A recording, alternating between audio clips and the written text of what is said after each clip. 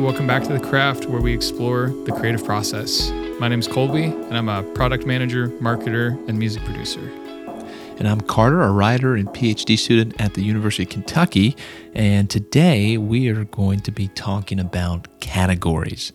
So this is something that we've been personally talking about for a while now and wanted to kind of unpack on The Craft because I think it's really pertinent to creative identities and all the different kind of intersecting conversations that we have there. So Colby, do you want to kind of give us the introduction into where these ideas were coming from, how we've been approaching them, and then we can kind of get into the complexities and nuances from there? Yeah, I'm excited because this is a marketing concept that I recently was reminded of whenever I picked up this book, 22 Immutable Laws of Marketing by Al Ries and Jack Trout. It's from the 1990s.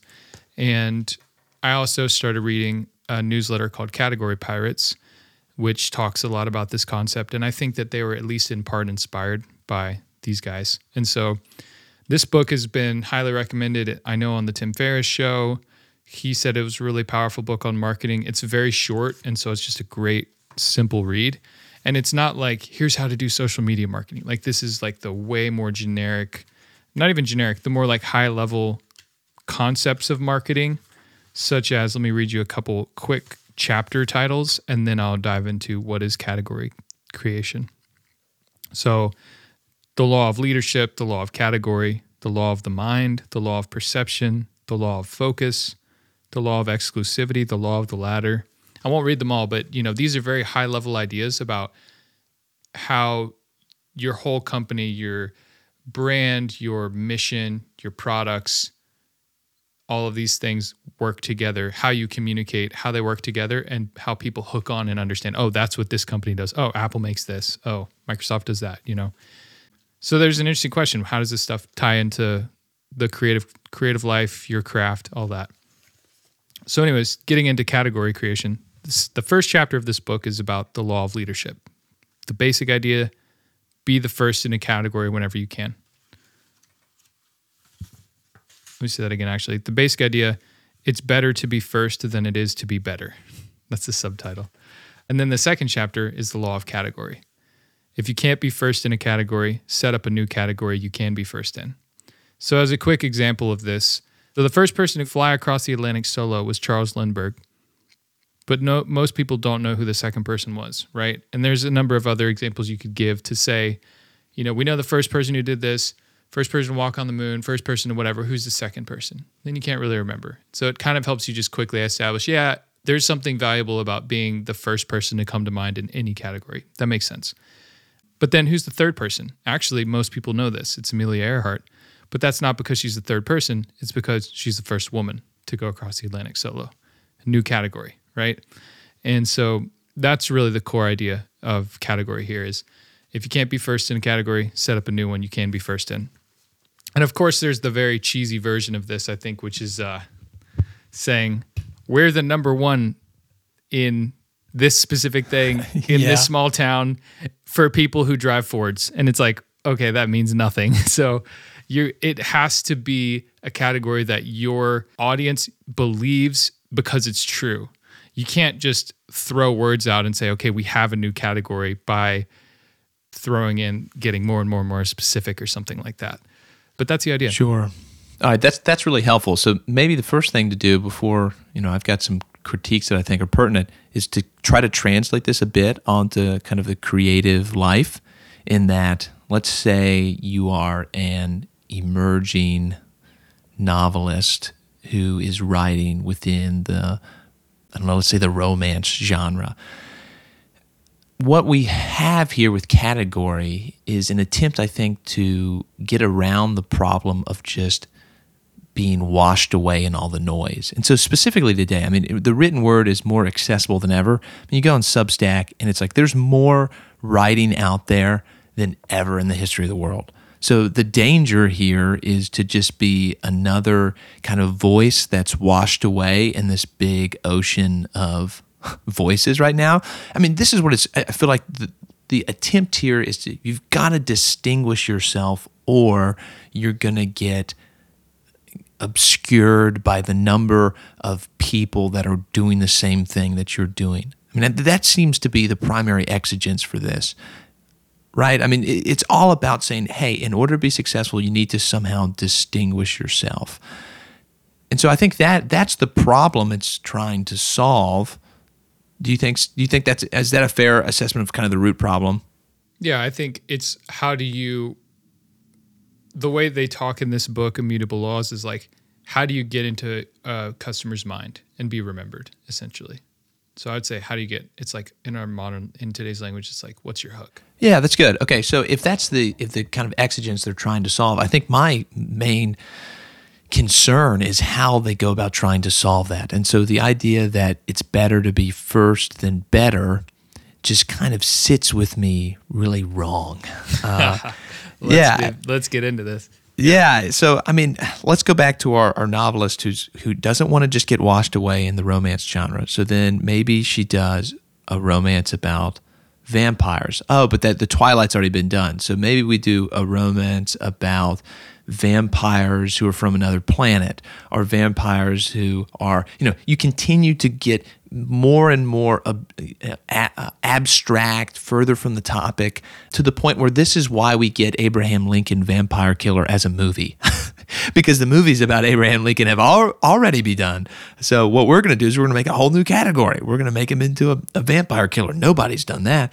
And so for me, what bothers me is that the path forward, if I'm taking categories, my guiding light, the path forward is novelty. I just can't get over how that is so central to making a new category. If I'm not the first novelist, I need to be new, and I need to do something that hasn't been done. And so my primary metric of success is novelty. It's not quality. And whenever quality gets pulled back as a primary metric of success, I think the work is going to suffer. And so this is the same way where I would say, if the prime reason that you're evaluating your work is how many eyeballs have seen it, and that's your metric of whether it's successful or not, that's not going to be a very good metric usually of the quality of a song, a work. I mean, there will be some correlation, but popularity has never been a real long-lasting earmark of creative success, or I don't think it should be. And so just like popularity, I think, can be a false guide, a false judge of success, I think novelty too, we can gauge whether or not we're working well by whether or not we are breaking out of things. And then I do just think that we have a history of kind of, especially modernism with its movements in Dadaism, other different sort of early 20th century avant-garde movements. They got more and more avant-garde and more absurd. And you've got, right now, art exhibitions with the Mona Lisa, a mustache scrawled on her by Marcel Duchamp, right? We've got this tradition of, we're going to take everything and we're going to step outside of it and we're going to do something completely new, because that's what we need. And I think that tendency is more detrimental than helpful, but I don't think this solves our problem of how we stand out, because it's still a problem. So to sum up all that, and you'll do it much better than I did, we have a problem that's a real problem. You don't just want to be another X, Y, or Z, right? You got to distinguish yourself. But I don't think finding a new category gets our priorities straight in order to solve the problem. So it's a solution to it. You are going to be different if you create your own category, but I don't think it's the best solution, if that makes sense. So maybe it's about maybe this is more of like a conversation right now about the presuppositions behind this. I think the presupposition behind their argument is looking at history. Like in this first chapter, there's all these examples of companies that have survived and succeeded for a long time, right? So pharmaceutical companies or products like ibuprofen, or, they give these examples of like the companies that have succeeded. And the way you know is because the product category is the brand name. So you have Band-Aid, Fiberglass, Formica, I don't know what that is, Gore-Tex, Formica, sorry. Gore-Tex, Jell-O, Crazy Glue, Q-Tips. Like some of these I did not know were brand names, It's like, oh, I thought that's what it was. Saran Wrap, Velcro. Velcro was called hook and loop fasteners. I mean, like, but we all know it as Velcro. So there's this underlying idea of like, if you're commercially successful, then you win. And how do you become commercially successful?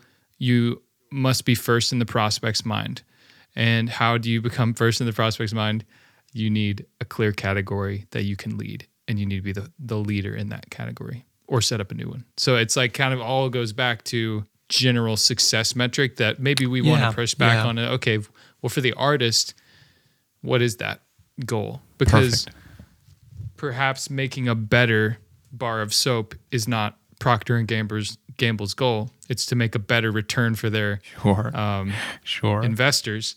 But for the artist, it probably should be to make something better or to make something that impacts people more. Or, I mean, is that what you're trying to get at, I guess? Yeah, so that's a really nice point, that maybe the metric of return for a corporation are going to be, the metric will be returns, what I mean by that. But I think even if we take a more, let's say they are trying to make the best in a field, when we're looking for a new product, it's like you want to look for what hasn't been solved, right? You want to look for the problems that need an answer.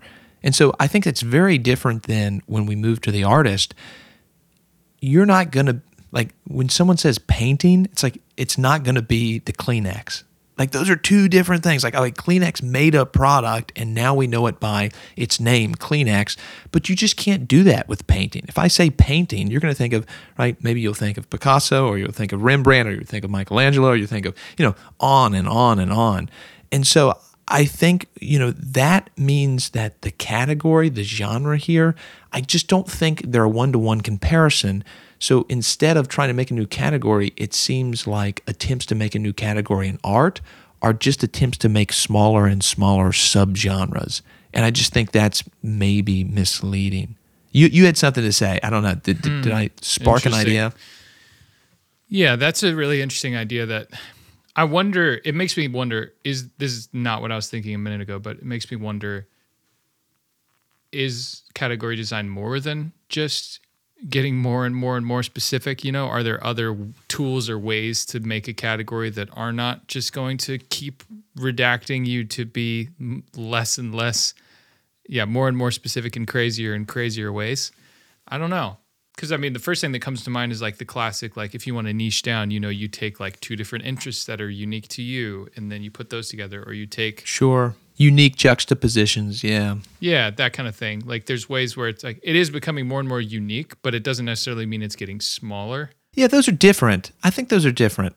So here's the thing about category design that's interesting, I'll say, is they give all these examples in the book and then also in Category Pirates World where you have a non-existent category. So let's take the problem with the whole idea of category design when you're thinking through it is, at least in the marketing business world, is like you're trying to prove something that you cannot prove empirically, because it's basically saying there could be a new category for X. How big is the TAM? That's what investors want to know. What's the total addressable market? Well, you can't know the TAM of something that doesn't exist yet.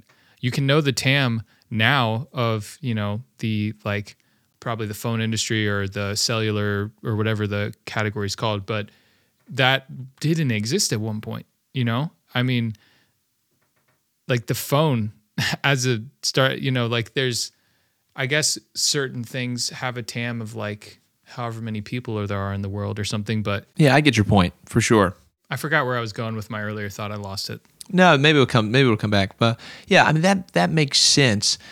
I think the thing that I'm seeing is that there's a way to distinguish yourself in this unique juxtaposition of different ideas and experiences. There's a way to do that and be within a category. That's what kind of, I don't know, maybe it's me taking a too strict understanding of category, but if you're writing a novel, it's going to be entirely unique because every writer is going to be unique. I mean, maybe really bad writing looks like other really bad writing, but let's say for a second that you're doing some interesting juxtapositions, you're bringing styles together. It's like that's going to be unique. It's still going to be within the genre of a novel, and it's probably still going to be within the subgenre of, let's say, a Western novel, but that doesn't make All the Pretty Horses a bad novel because it's not the first love story that's set in the West. I would say it is the best love story that's set in the American West. And so in that way, I don't see the category as being inhibiting here in the creative world in the same way that it is in the product world. I mean, just like a photographer, it's like, okay, are you never going to take photography? Or are you never going to take photographs of trains because it's been done? Or like, what are you going to go search for things that have never been photographed before? It's like, I guess you could do that, but does that mean you can never take a photograph of a tree because you'll just be like the other tree guys? I mean, it just seems silly to me. Okay, so can I push back? Yeah, please do it. Is, in good faith. Like, I think that every category, even a category that you design that's new, it does exist within categories still. Like, there may be bigger categories that you still fit within. Like, I don't know if there is a dichotomy here between creating a category, being unique, finding your unique edge, and existing in other categories almost at the same time. But I don't know, like, maybe it's not. I'm wondering, does that same problem happen in the product world? To just flip it for a minute. So if I'm a product, let's say I'm making a video sharing app like YouTube, but I need to find a way to be different. But first of all, I mean, I'm going to exist within the category of software. I'm existing within the category of tech. I exist within the category of video, but then it's like, so I'm not going to be able to I can't make a new format of video or something like, I don't know, maybe there's some 3D hologram kind of thing that is like or maybe that's actually like the Apple Vision. Like, that's kind of a new category in some ways of like VR and all that. But let's take that actually as an example. So they say a good example of category design is you have VR headsets already in the world. They've been out for a long time, right? And you have companies like Oculus, Facebook, or Meta. They're used mainly for video games and sort of just like nice to have fun experience type things. Apple comes out and releases the Apple Vision Pro, and their video and all their marketing content says they're making a new era. They're leading a new era of spatial computing. And they don't say we made a VR headset, right? They never use those words. They say spatial computing is the new thing. And the whole idea is that you can like use your laptop, but with your headset as a screen instead. So all this stuff, they said that was a really good example of making a category, even though it's kind of basically just renaming VR. Is it just renaming VR headsets? Maybe that's my question. Like, is there, they still existed within technology and hardware and that's a good blah, point. blah, blah. But they did create a new category, and they made it because they didn't talk about video games and they didn't make it about that. They made it about home theater experiences and like work and like remote work, I guess. I really like that. And I think it's helping clarify some of my thinking, because I think that's just differentiating your product within a category. Like, they're not outside of software. They're not, like, they may claim that they're making a new category, but they're not. They're just differentiating their product that, look, you don't have to just play video games. You can do other things here. So for me, it's like, that's not category creation. That's just, in a charitable read, distinguishing their innovation. In an uncharitable read, it's just kind of deceptive branding of calling it spatial software instead of so it's like, you can take either reading. To take the strong one and say, look, this is just, distinguishing their innovation. I'm all for innovation. And I think this is something that maybe is missed in my critique a little bit, is that I'm not saying that we shouldn't innovate. And I'm not saying that we should be pushing the bounds of technique, because we see that happen. We see that within artistic movements, right? Someone breaking convention, breaking boundaries in genre. Like, that's a good thing. I think the fine point that I want to put on it is, in doing so, that innovation has to recognize that it's taking place from a category already. And maybe it's changing the category of painting. Let's say when Picasso, and Braque start Cubism, right? They're changing the category itself of painting, right? They're not making a new category in some ways. I guess you could say Cubism's a new category, but in some ways they're changing what is considered part of the category of painting. And so that's an innovation from within, rather than looking for something on the outside. You said blank space. It's like, instead of going looking for blank space, it's working from within. The one historical example I'll give and I'm still working through this, and this is fun because it's a little bit cloudy. The Dada movement, which I'm about to have a Substack post on, which I'll encourage people to go read. The Dada movement rejected a lot of traditional understandings of art to the point where, Hugo Ball, the founder, was writing nonsense poems. So he thought words were too restrictive.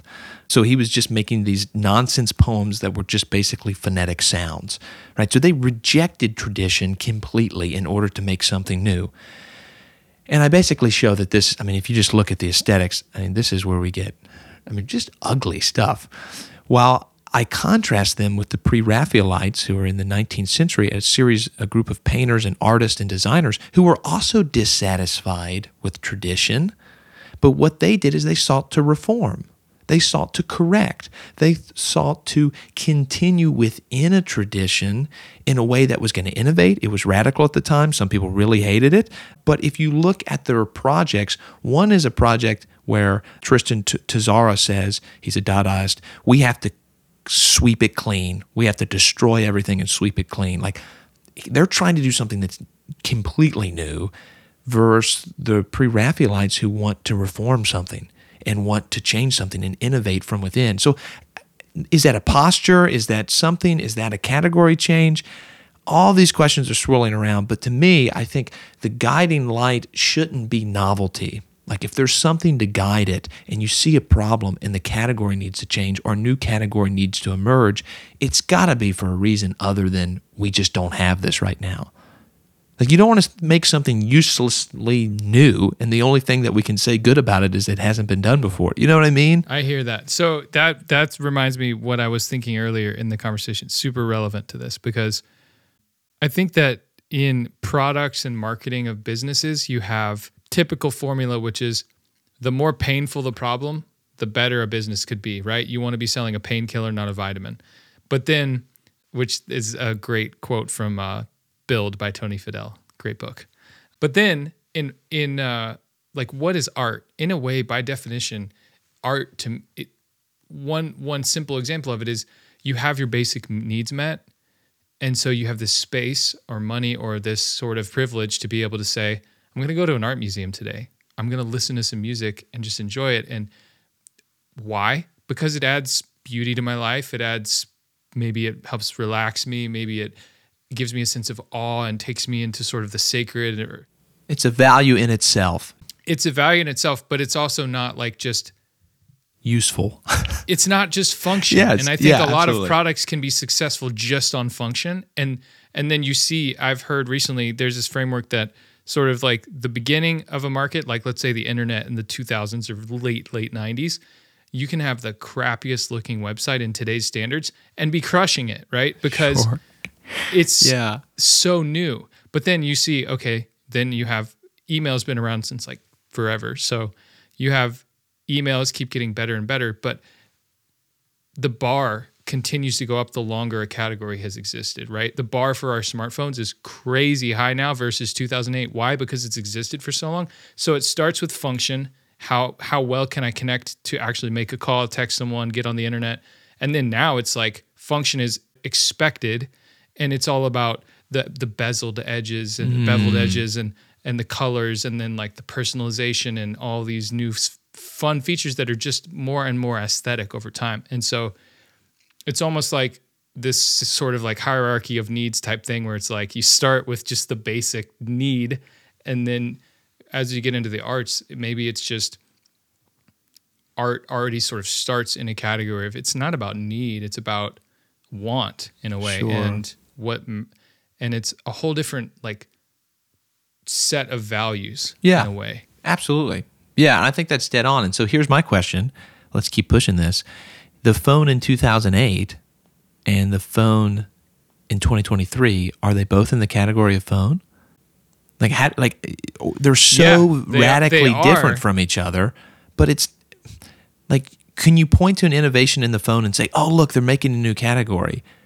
Because my ultimate question is it semantics? That's my ultimate question. Here's the example, right? We have a laptop. There's a famous, you can look up YouTube, go on YouTube and search for Steve Jobs iPad keynote.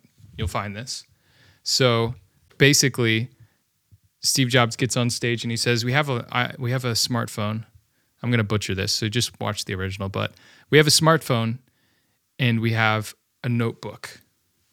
And there's been a question people have been asking, is there space for some third category, some third design? I think he even used the word category in the middle of these three things.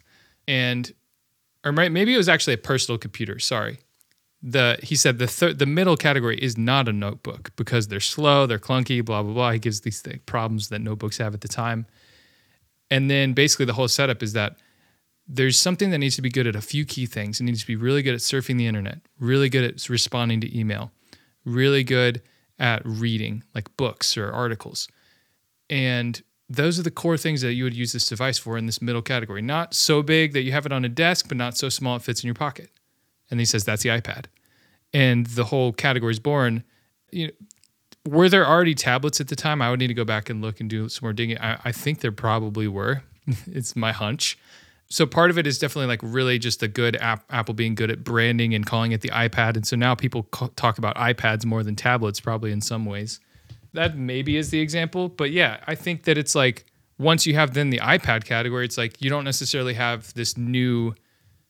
It's like almost like maybe category creation doesn't mean...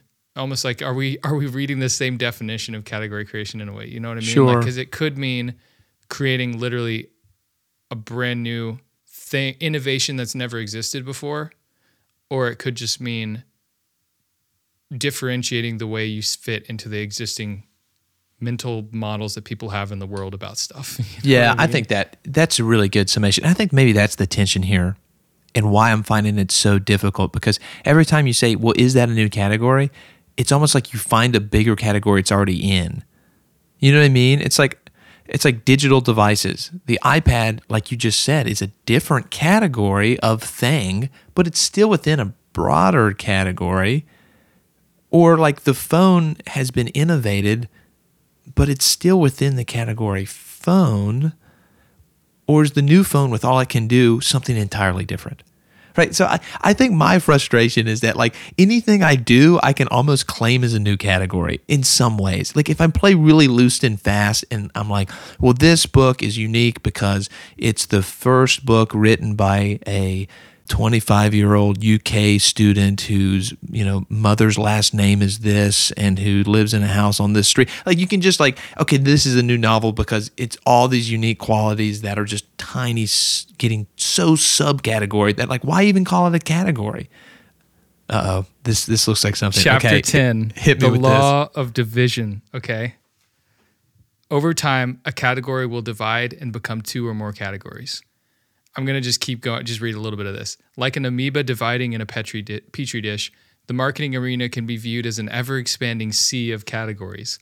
A category starts off as a single entity, computers, for example, but over time, the category breaks up into other segments: mainframes, mini-computers, workstations, personal computers, laptops, notebooks, pen computers. I'm adding right now. Smartphones, maybe? Yeah. Like the computer, the automobile started off as a single category. 3 brands, Chevrolet, Ford, and Plymouth, dominated the market. Then the category divided. Today we have luxury cars, moderately priced cars, and inexpensive cars. Full-size, intermediates, and compacts, sports cars, four-wheel drive vehicles, RVs, and minivans. So, I don't know, that's chapter 10.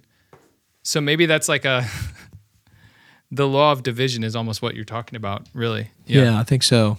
But so I'm just taking that and saying, well, what do I do as a creative? I think it's an interesting question because, even if I think about different artistic movements, let's say within painting, as different categories, like painting has now been subdivided into, you could go from, all the different genres and mediums that have come out, right? Oil paintings, watercolors, right? Impressionists. And so you can go just on and on and on. It's like, okay, if these are all the categories and I find myself in one of them, like, what do I do? Like, what does it mean to make another category? Like, do I have to step outside of painting, or do I just make one step to the side of cubism and call it something else? You know what I mean? It's like, I don't know what to do. Well, here's something else that's interesting observations. How old are cars? I think they're like around 100 years old, over 100 years old, right? How old is painting? Quite old. Pretty old. I have no clue. And so perhaps there's almost like if this whole law of division is really a thing, it definitely seems to happen just anecdotally. It's like music, painting, writing's much younger. Yeah, writing, photography, yeah. music production, like the recorded arts.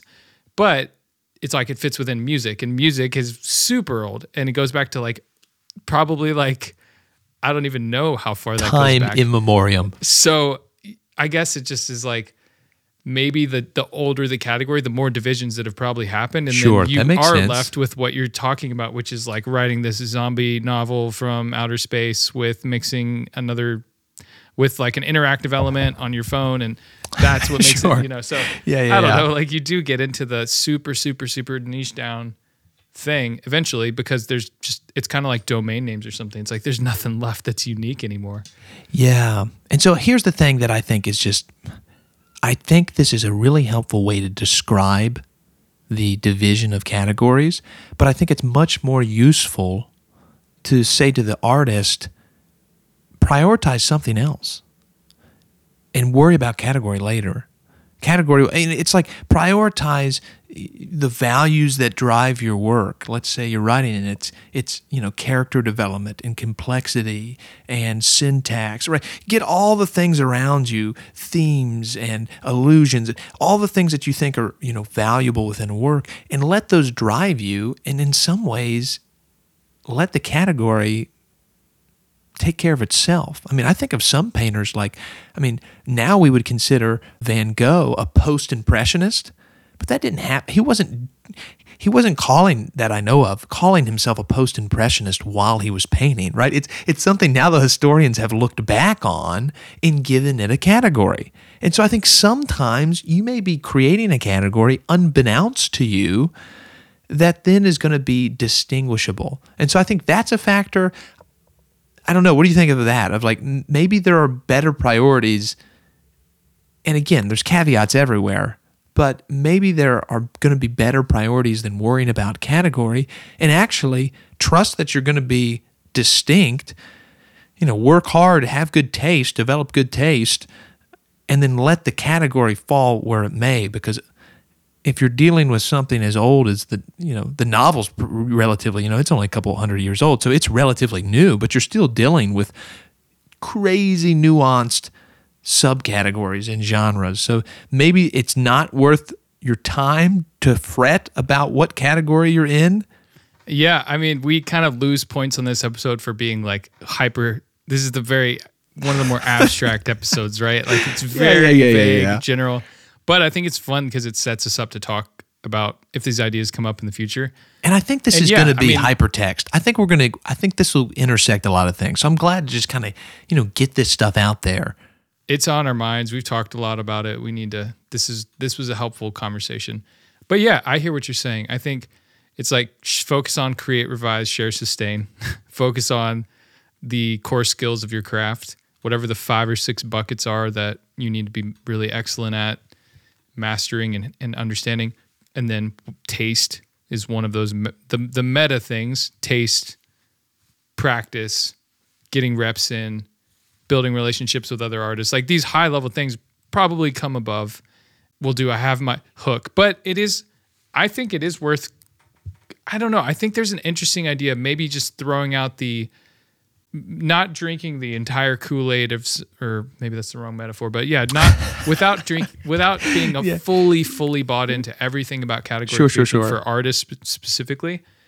I do think maybe there's some ways that this falls short for creative craft, but you do have to carve out a distinction. Yeah, I agree. Yeah, it's like have a hook, like the idea from from Saint. I think that was for him. It was like the kinesthetic photography or the light movement photography, what do you call that technique? The time lapse, basically. I don't know if that's not the right word I'm looking for, but essentially that was kind of his angle, and it was like sports photography, and then he broke in and did all these other things. So I don't know, there's something to it maybe. I think that's really good. That's a good amendment, to this of like, you got to have an angle in a lot of ways. I mean, I'm thinking about even my own, I do American modernism. What's my angle? Environmental philosophy, right? Okay, that's a category. Like, I'm trying to have an angle, and then I add the three writers, Jeffers, London, and Steinbeck. It's like, oh, now that's different. It's like, yeah, you don't want to do the same thing everyone else is doing, but it's like, am I making a new category in writing a dissertation on, or is that just an artificial way to think about it? You know what I mean? Yeah, right. I don't know. Because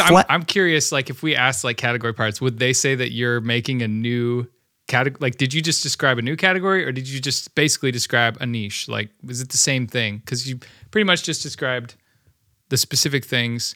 It's like, I do this bucket, but I also do the smaller bucket within that bucket, and then I do these three smaller buckets inside that bucket. Then I grab a bucket from over here and I bring them together. And it's like, if that's it's new, and it needs to be new. And of course, we don't want to make just replications of things that have been made. It's like, we want to make new things, and those are going to have very specific angles.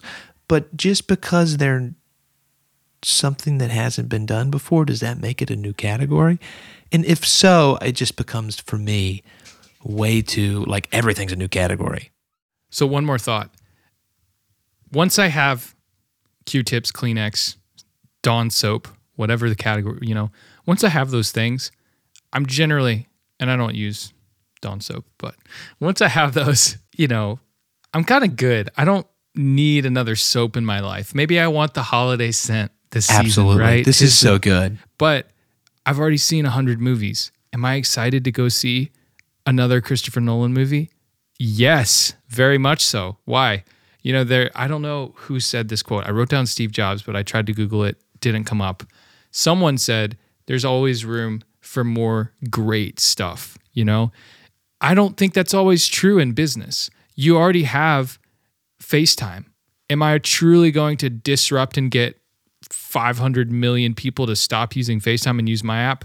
I'm not sure. That's probably a much heavier task, but we already have a billion action adventure movies. Am I going to go watch another one? Probably, because it's novelty. Novelty is a part of art. It's like, not just novelty only. It's like, oh, this was a really good one. And that actually is way more meaningful than, oh, why'd you buy that, soap? Oh, because it's really good soap. I mean, I would buy that, but then once I have my brand, I'm just kind of sticking with it, But there's kind of a more infinite space for just art, I think. Yeah, that's so good. I wish that had come up earlier on the app. That's really good in that we're just talking about different things here. And even that new action movie, it's not maybe making a whole different category, but it's going to have different things in it, right? Different shots, different actors, so it's its own thing, but it's still within something. And I think this is good because I 100% agree. Like, it would be strange to try to go against FaceTime with something that pretty much did FaceTime, but better. Like, that's a strange, and I think there's just a different set of concerns that you're trying to find a new problem to solve in the business world. It's just maybe different. So, it seems to different. The beginning. Yeah. I have a hard time getting the precise language of why it's different, but maybe the best is what you just said of, we're always going to want more beautiful painting. And I want new novels, and I want novels that try new things, and I want novels that do new things.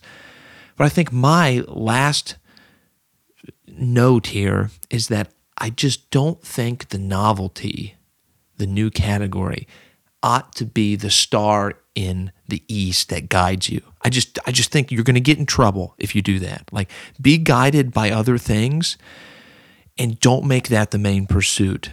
Because I think that's gonna it's gonna come as it comes. I don't know. That's kind of where I'm at. So it's not an issue with categories per se. Maybe it's an issue of find a new category as advice. I don't know. Maybe we're stretching, and we're the ones taking it into the creative world. So I'm like, maybe it just doesn't belong here. Get out of here. Either way, oh my gosh. No, don't. Categories are here. Genres are pretty much categories, right? Subgenre. I mean, it's just a different word. Yeah. Yeah. So genres and mediums and disciplines and categories are porous too. I mean, bending genres, that happens all the time. Like, is Travels with Charlie by Steinbeck, is it nonfiction or is it fiction? Well, he actually went on the road trip, but he makes up some stuff. It's like, what is that? Like, what does that do with the genre? It's like people really, I mean, stuff like that happens all the time. The genres are flexed. And so in some ways they're kind of artificial. So this is a good episode. If anyone has thoughts, to write into the podcast, heycraftpodcast@gmail.com. Send us an email, send us a voice note, send us something to let us know what you think about this whole category thing. Does it work for artists? Are you inventing the new category for your craft right now as you listen to this? Or what do you think about this conversation? But this is great, man. I think this is a good place to wrap. Any other thoughts? No, this is great. I think we've got a lot of issues on the table, and I look forward to circling back, hyperlinking to some of these in future conversations. Same. All right, that's The Craft. Hey, thanks for listening to The Craft with Carter and Colby, where we share what we're learning about the creative process. If you're a writer, music producer, marketer, filmmaker, photographer, or you just love creativity, then this show is for you. Our cover art was designed by Elizabeth Newell. You can learn more about her work at elizabethnewelldesign.com. That's Elizabeth, Newell design.com. And you can follow her on Instagram at ElizabethIsADesigner. If you like the show, there's 3 things you can do to help us out. First, subscribe so you learn when we post new episodes. Second, send the link to one of your friends who you think would enjoy the show. Really, word of mouth is going to be the number one way we grow the show in any way. And 3, if you have a topic you want us to cover, or feedback about how we can improve the show, or comments on what we've said, you can respond to heycraftpodcast@gmail.com, HEYCRAFT podcast@gmail.com. Thanks for listening, and we'll see you next time.